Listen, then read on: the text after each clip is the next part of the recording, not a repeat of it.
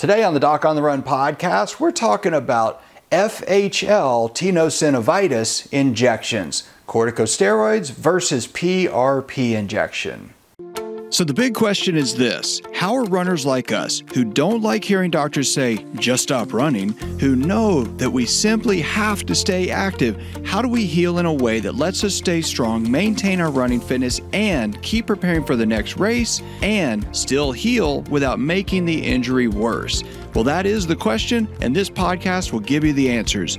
My name is Dr. Christopher Segler, and welcome to the Doc on the Run podcast. Okay, if you have pain in the bottom of the big toe joint, up along the arch, just above the plantar fascia, and you've been told that you have this thing called FHL tenosynovitis, or fancy word, long word, flexor hallucis longus tenosynovitis, that just means that you have inflammation of the tube that carries the tendon down to your big toe so you can pull your big toe down.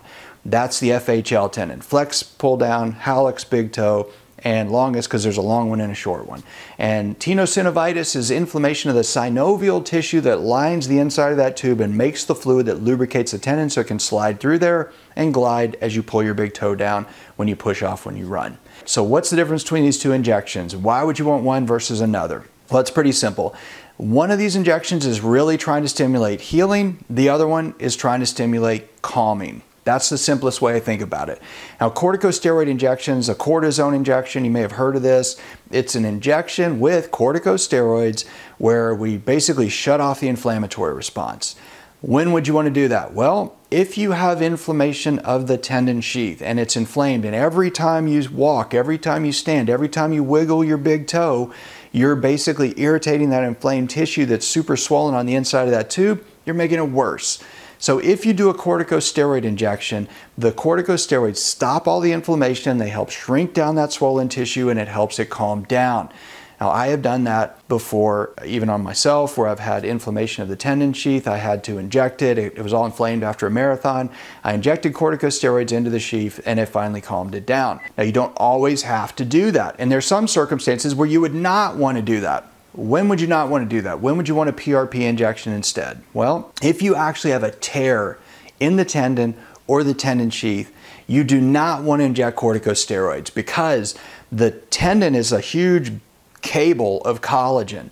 Corticosteroids actually weaken collagen bonds. So if you have some little strands of collagen that are kind of starting to heal it and you inject corticosteroids, it can actually make that weaker and it can make the tendon worse. So you would not want to do that.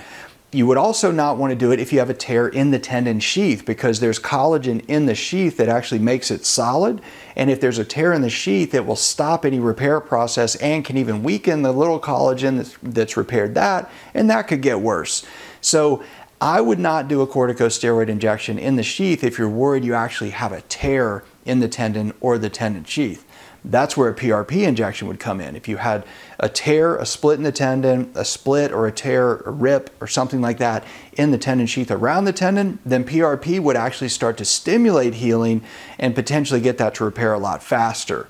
The only exception to that is if you have a once-in-a-lifetime race that is extremely important to you and you're willing to take the risk of making it worse, then maybe your doctor would inject corticosteroids to try to calm it down enough just so you can get through the event with you understanding and accepting that there might be a real risk that it could get way worse during the race. If you're willing to take that risk, it's your foot. You can do whatever you want, just got to be willing to pay the consequences. So hopefully this helps you understand a little bit about the differences between these two conditions. And if you like this episode, please like it, please subscribe, and I'll see you in the next training. Listen, no matter where you are in your running injury recovery journey, if you feel stuck, if you're losing your running fitness, if you're confused about what to do next, I created something for you that can really help if you're recovering from an injury and you don't want to get left behind. Take the running injury quiz to figure out exactly what's needed to speed up your running injury recovery right now. It's free. You can go get it at docontherun.com/quiz. So go check it out and I'll see you there.